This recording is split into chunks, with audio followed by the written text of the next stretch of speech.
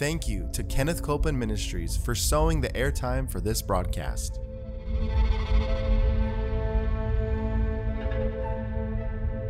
There's enough power in every sick room and in every hospital room to raise up that sick one. That may be describing you. You may be in a sick room. You may be in a hospital room. And I want to remind you, power is present. That power is there to do a work. Believe in what's present, not trying to get something, but notice that He's already made it yours. It's present right where you're at. Say, I receive that power. I receive that power. I receive it right now. I receive it right now. From the top of my head. The top of my head. The soles of my feet. The soles of my feet.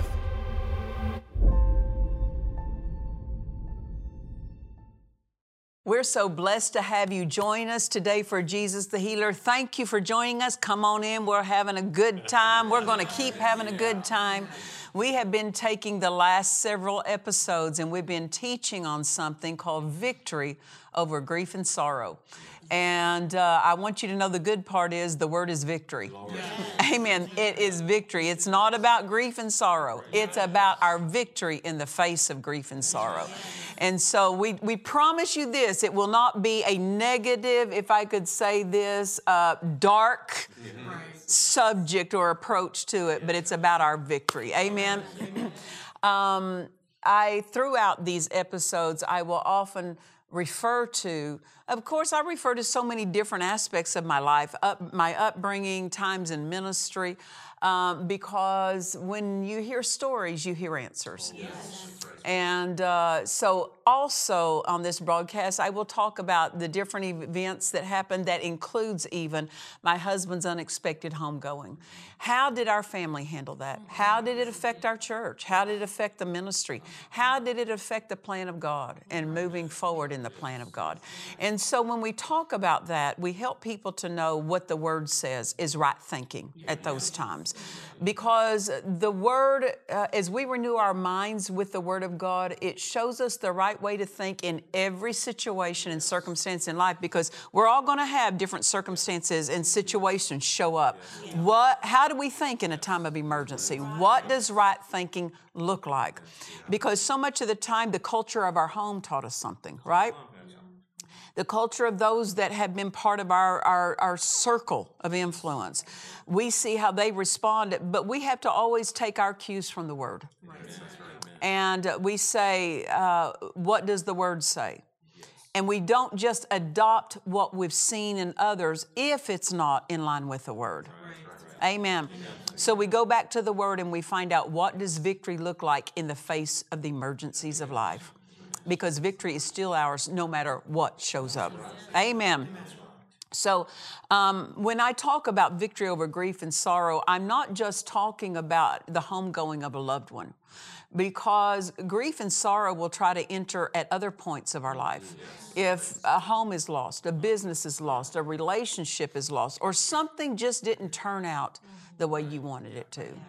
And the devil will try to take advantage of those crossroad moments of our life and try to, if I could say, insert wrong thinking. Insert a response that will injure our faith rather than protect our faith.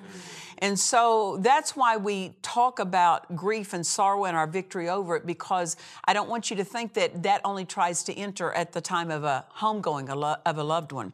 So we want to know, what does skill look like? Well, knowing this, first of all, what does the Word say? And then not only knowing what the Word says, believing it.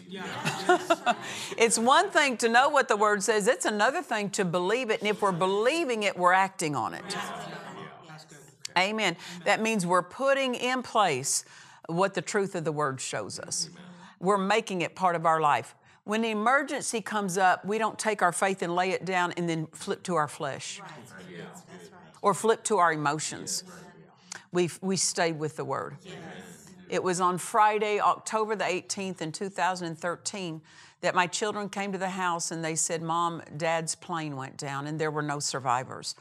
At that moment, I did not take what I knew of the Word and just let my feelings and emotions run off with my life. What's in us, our spirit, is to take the reins of that situation Amen. And we halt the movement of that against our lives. If you let your flesh take the reins, if you let your feelings, your emotions take the reins, brother, the flesh likes drama. The flesh likes to see how far can we go on this ride. And if the ride is from God, then we want to ride it. But if it's not, we want to take the reins of that event and say, stop right here. You're not moving into the rest of my life, into every arena of my life. And our spirit needs to be fortified and fed. And we need to have the knowledge of the Word, and then we turn to that knowledge of the Word. It matters what we remember when an emergency shows up. It matters that on purpose we have to remember the Word. We don't just wait for things to fly up into our thought life. We stop a moment and we say, what does the Word say about this? What does the Word say about this? Why? Because on purpose we're remembering the right thing. We're not laying the right thing down so that we can have a moment of drama and a moment of effect and a moment of attention from others. The attention that wrong thinking will give us is not the kind of attention that we want. We want right thinking. That gives us God's attention. Amen. As I've said in the previous episode, the Holy Ghost will keep us in front of situations. Even if things are out of our authority and out of our control, He will still keep us in front of them. He'll let us know, maybe not specifically, but in a general way, He will equip and stock the shelves of our heart so that we already have, if I could say this, a bit of a heads up. Even if we don't have the details or the specifics. 2 years before my husband went home to be with the Lord, the Spirit of God spoke to me and said, all I want you doing is practicing peace. Well, see, that's not a specific, He didn't give a specific reason why. He just said, do this. So I did that without asking because many times it works in our favor to not know all the mystery. Sometimes we need to leave things in the realm of mystery until we need the revelation, till we need the light. Or just allow Him to give us the portion of light that is our part. Some things are just God's part, and we will just leave those things with God. But some things are our part, and He'll give us light on it. Well, what was my part? My part was to become skillful with the flow of peace and to stay with it. So He told me my part. But I'm just so impressed by the genius of the Holy Ghost because He equipped me without alarming me. Oh, that's good. And that's brilliance on His part. Some people just love if I could say, I always say they're trigger pullers. They love to see the big bang, the big effect of something. The Holy Ghost isn't like that. He's not trying to pull the trigger on situations. He's trying to equip you and prepare you and arm you, but not so you can have a big explosion, but so you can take control of anything that tries to explode. And that's what He was doing. He was putting me in the flow of peace because that would stop a flow of the wrong flow of grief and sorrow. So the way He disarms the wrong flow is He arms the right flow. He helps you to know, get in this flow, stay in it. Why? Because there's going to come other flows offered you. And so I just so appreciate the genius of the Holy Ghost. I cannot overstate what that means to our lives as Christians. To be skillful at listening to Him, and when He says something, He means it. Yes. He didn't say with a sense of urgency. He didn't say with a sense of emergency, practice peace. There was none of that. It was just practice peace. Right. And just because we don't sense an urgency or a tone of urgency in His dealings with us doesn't mean that He's treating this as optional. It's still something He's commanding of us. So I did that. And you say, well, what does practicing peace look like? If He told you to practice peace, it means any thought that didn't arrive me at peace or build my peace, add to my peace, I rejected it. I cast it down. If it troubled me, if it drew me to the mental arena away from my spirit, I cast it down. If it drew me away from my faith and into a thought of questions, I cast it down. So I practiced that. What happened, I ended up in a flow that I go, I'm not willing to leave this flow ever again for the rest of my life. So when I got into, and really it's a further flow of the Spirit. It really is a further flow of the Spirit, because the peace that He has made ours, it's already in us. It's not Him waiting for us it's not us waiting for Him to give us peace. But it's us realizing He's already put the peace in us. Now it's our opportunity to turn toward it. Water that fruit. Develop our skill in yielding to that fruit. Partake of that fruit. And so that's the way He prepared me. There were other things that were said along the way, even starting 5 years before the event, that when I looked back, I go, that's an answer. But it didn't fall in place of why He said that even 5 years before until the event happened. So there again, He gives us answers without alarming us, troubling us. Amen. He's not a partner to any troubling. If there's any troubling in the thought life, the Holy Ghost is not involving Himself in that. Because anytime He alerts us, warns us, prepares us, there's no sense of troubling with it. There's only peace. Amen. Now, I want you to look with us at Thessalonians chapter 4. Thessalonians chapter 4, and we'll read verse 13. It reads, "But I would not have you to be ignorant, brethren, concerning them which are asleep." So what's he talking about? Those who have gone to heaven. I so appreciate what we call death, heaven calls sleep. Why? Because when someone dies, in heaven's eyes, they sleep to this world, but they awake in heaven. It's just that easy of a transition. If I could say it this way, you know, when you lay down to go to sleep at night, sometimes you can lay there for a while and think about certain things or pray or do whatever, read a book, and sometimes you fall asleep and never knew it. Isn't that right? Yes. That's the way God intends, that we sleep to this earth and we never even recognize a death process. Does it always happen that way? No. But it's God's definition of how it can happen that way. And here, the Bible just calls it, the Word just says, those who have fallen asleep, those who are asleep.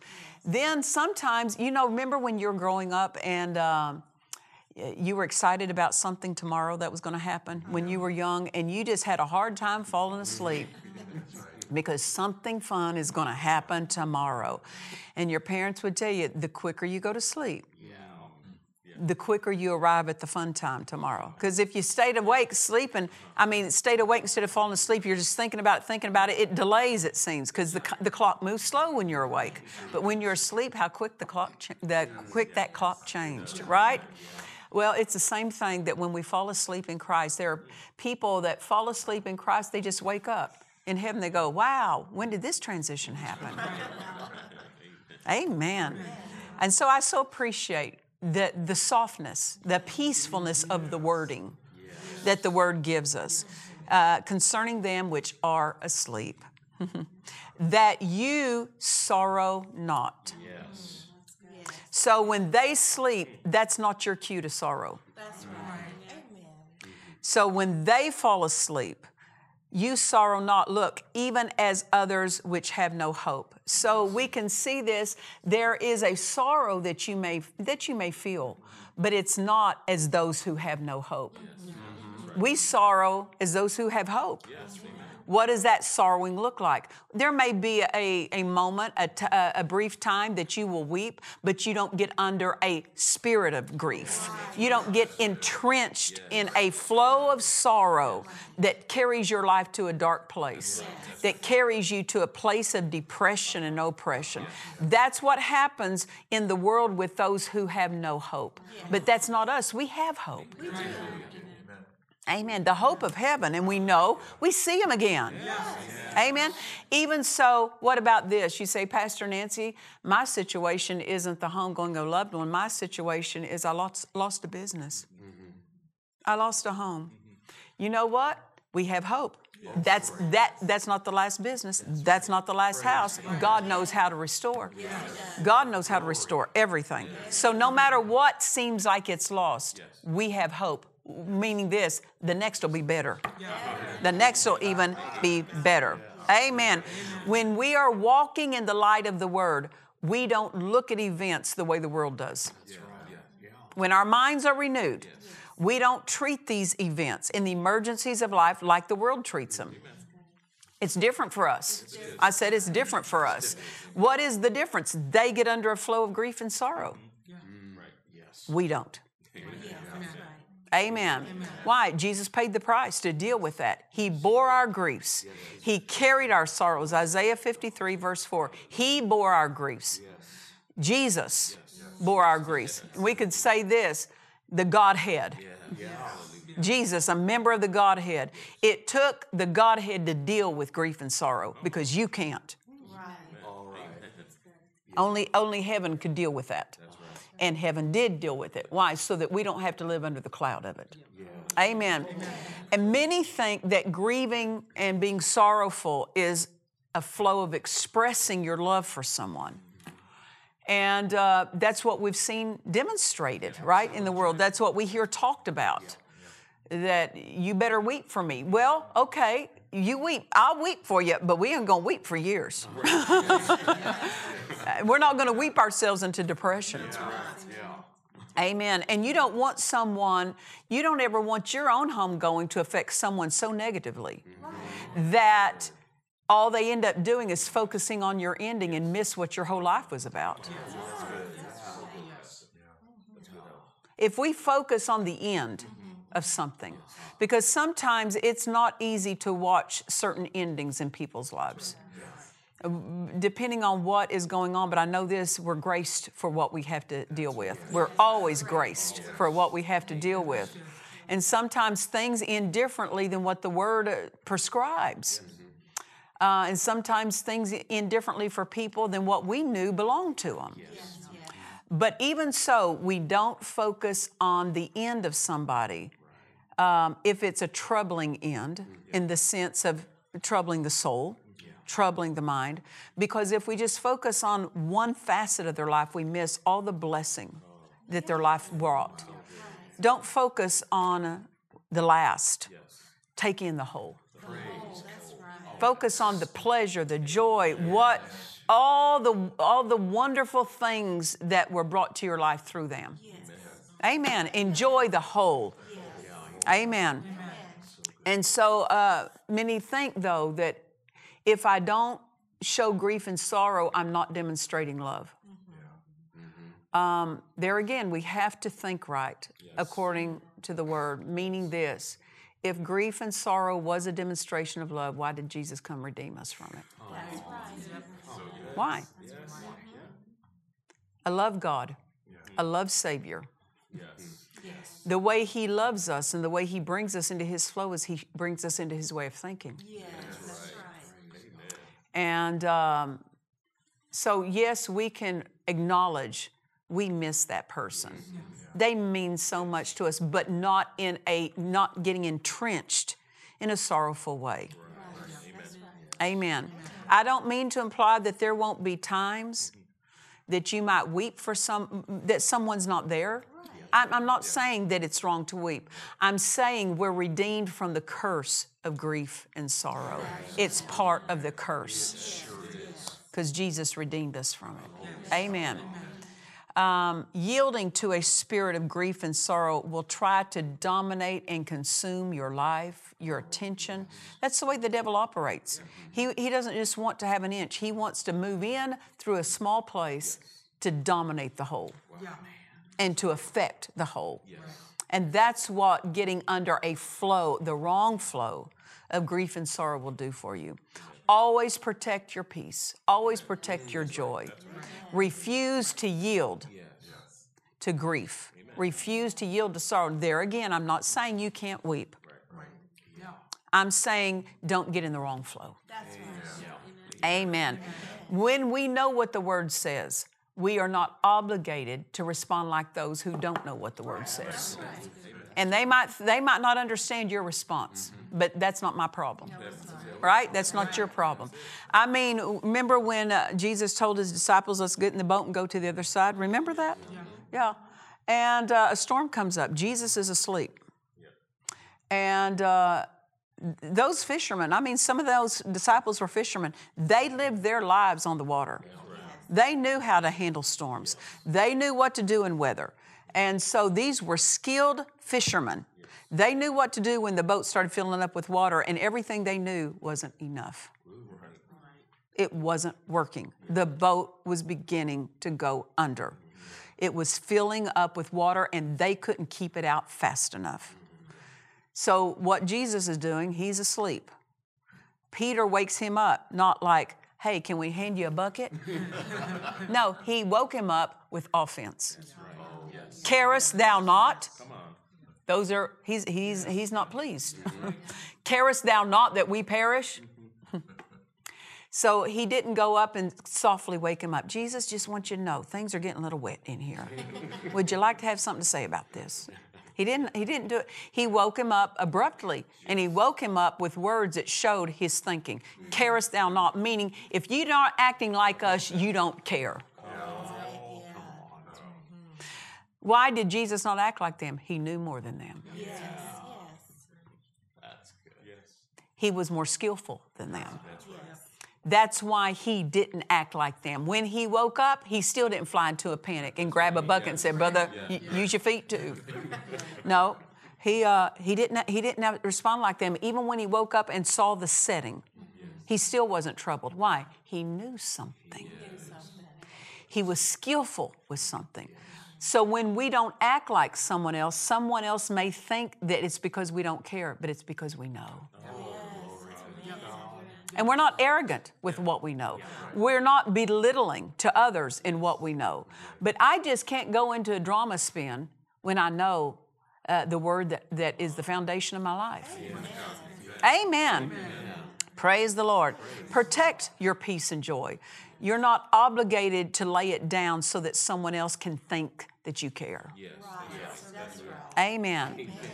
Hallelujah. I don't make light of situations of emergency. I'm not belittling those times. Listen, I've faced those times. I know what they're like. I'm not making light of it.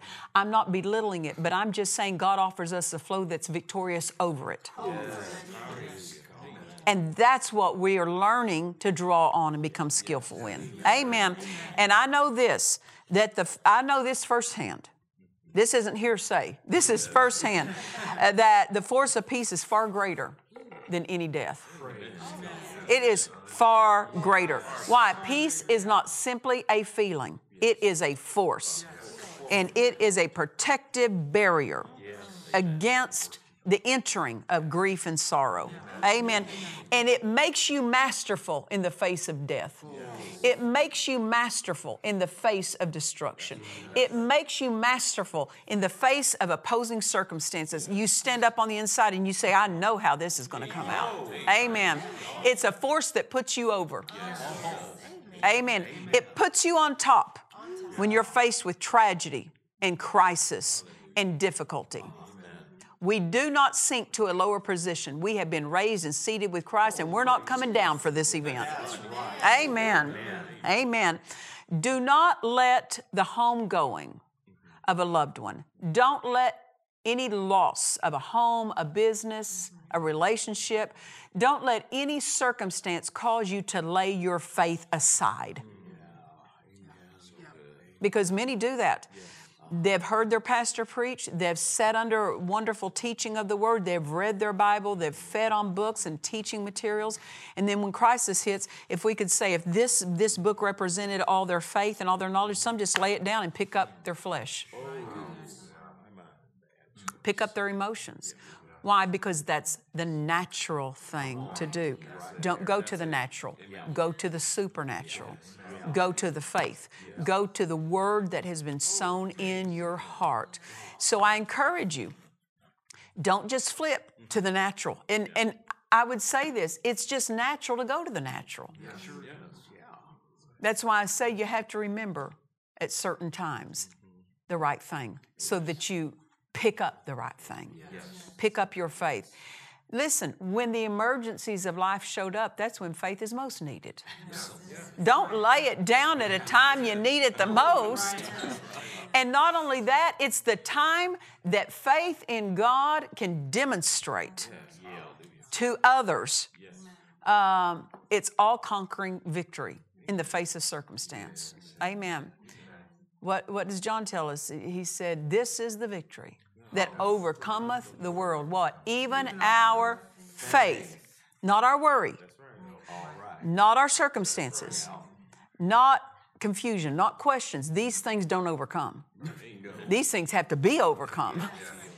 This is the victory that overcomes the world, even our faith. So make sure that you got your faith ready. Pick up your faith.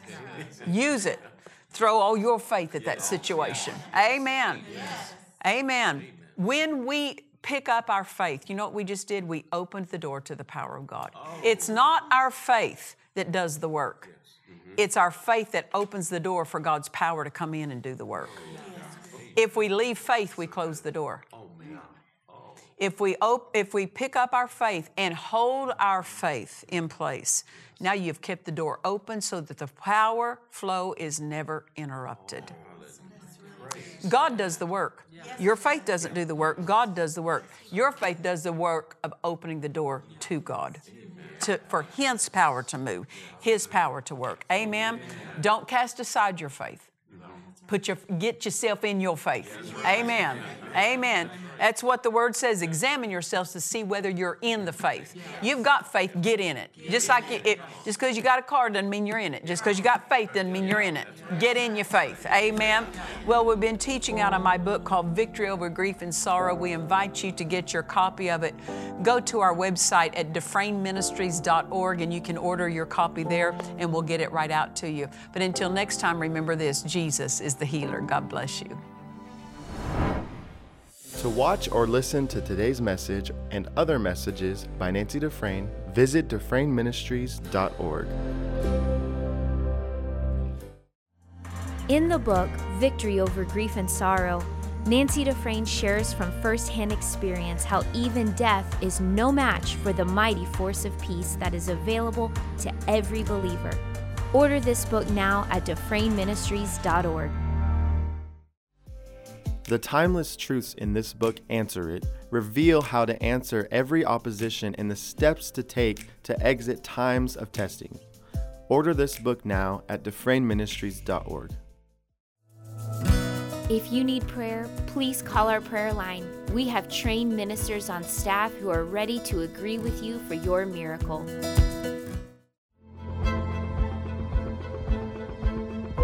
We trust you've enjoyed this message.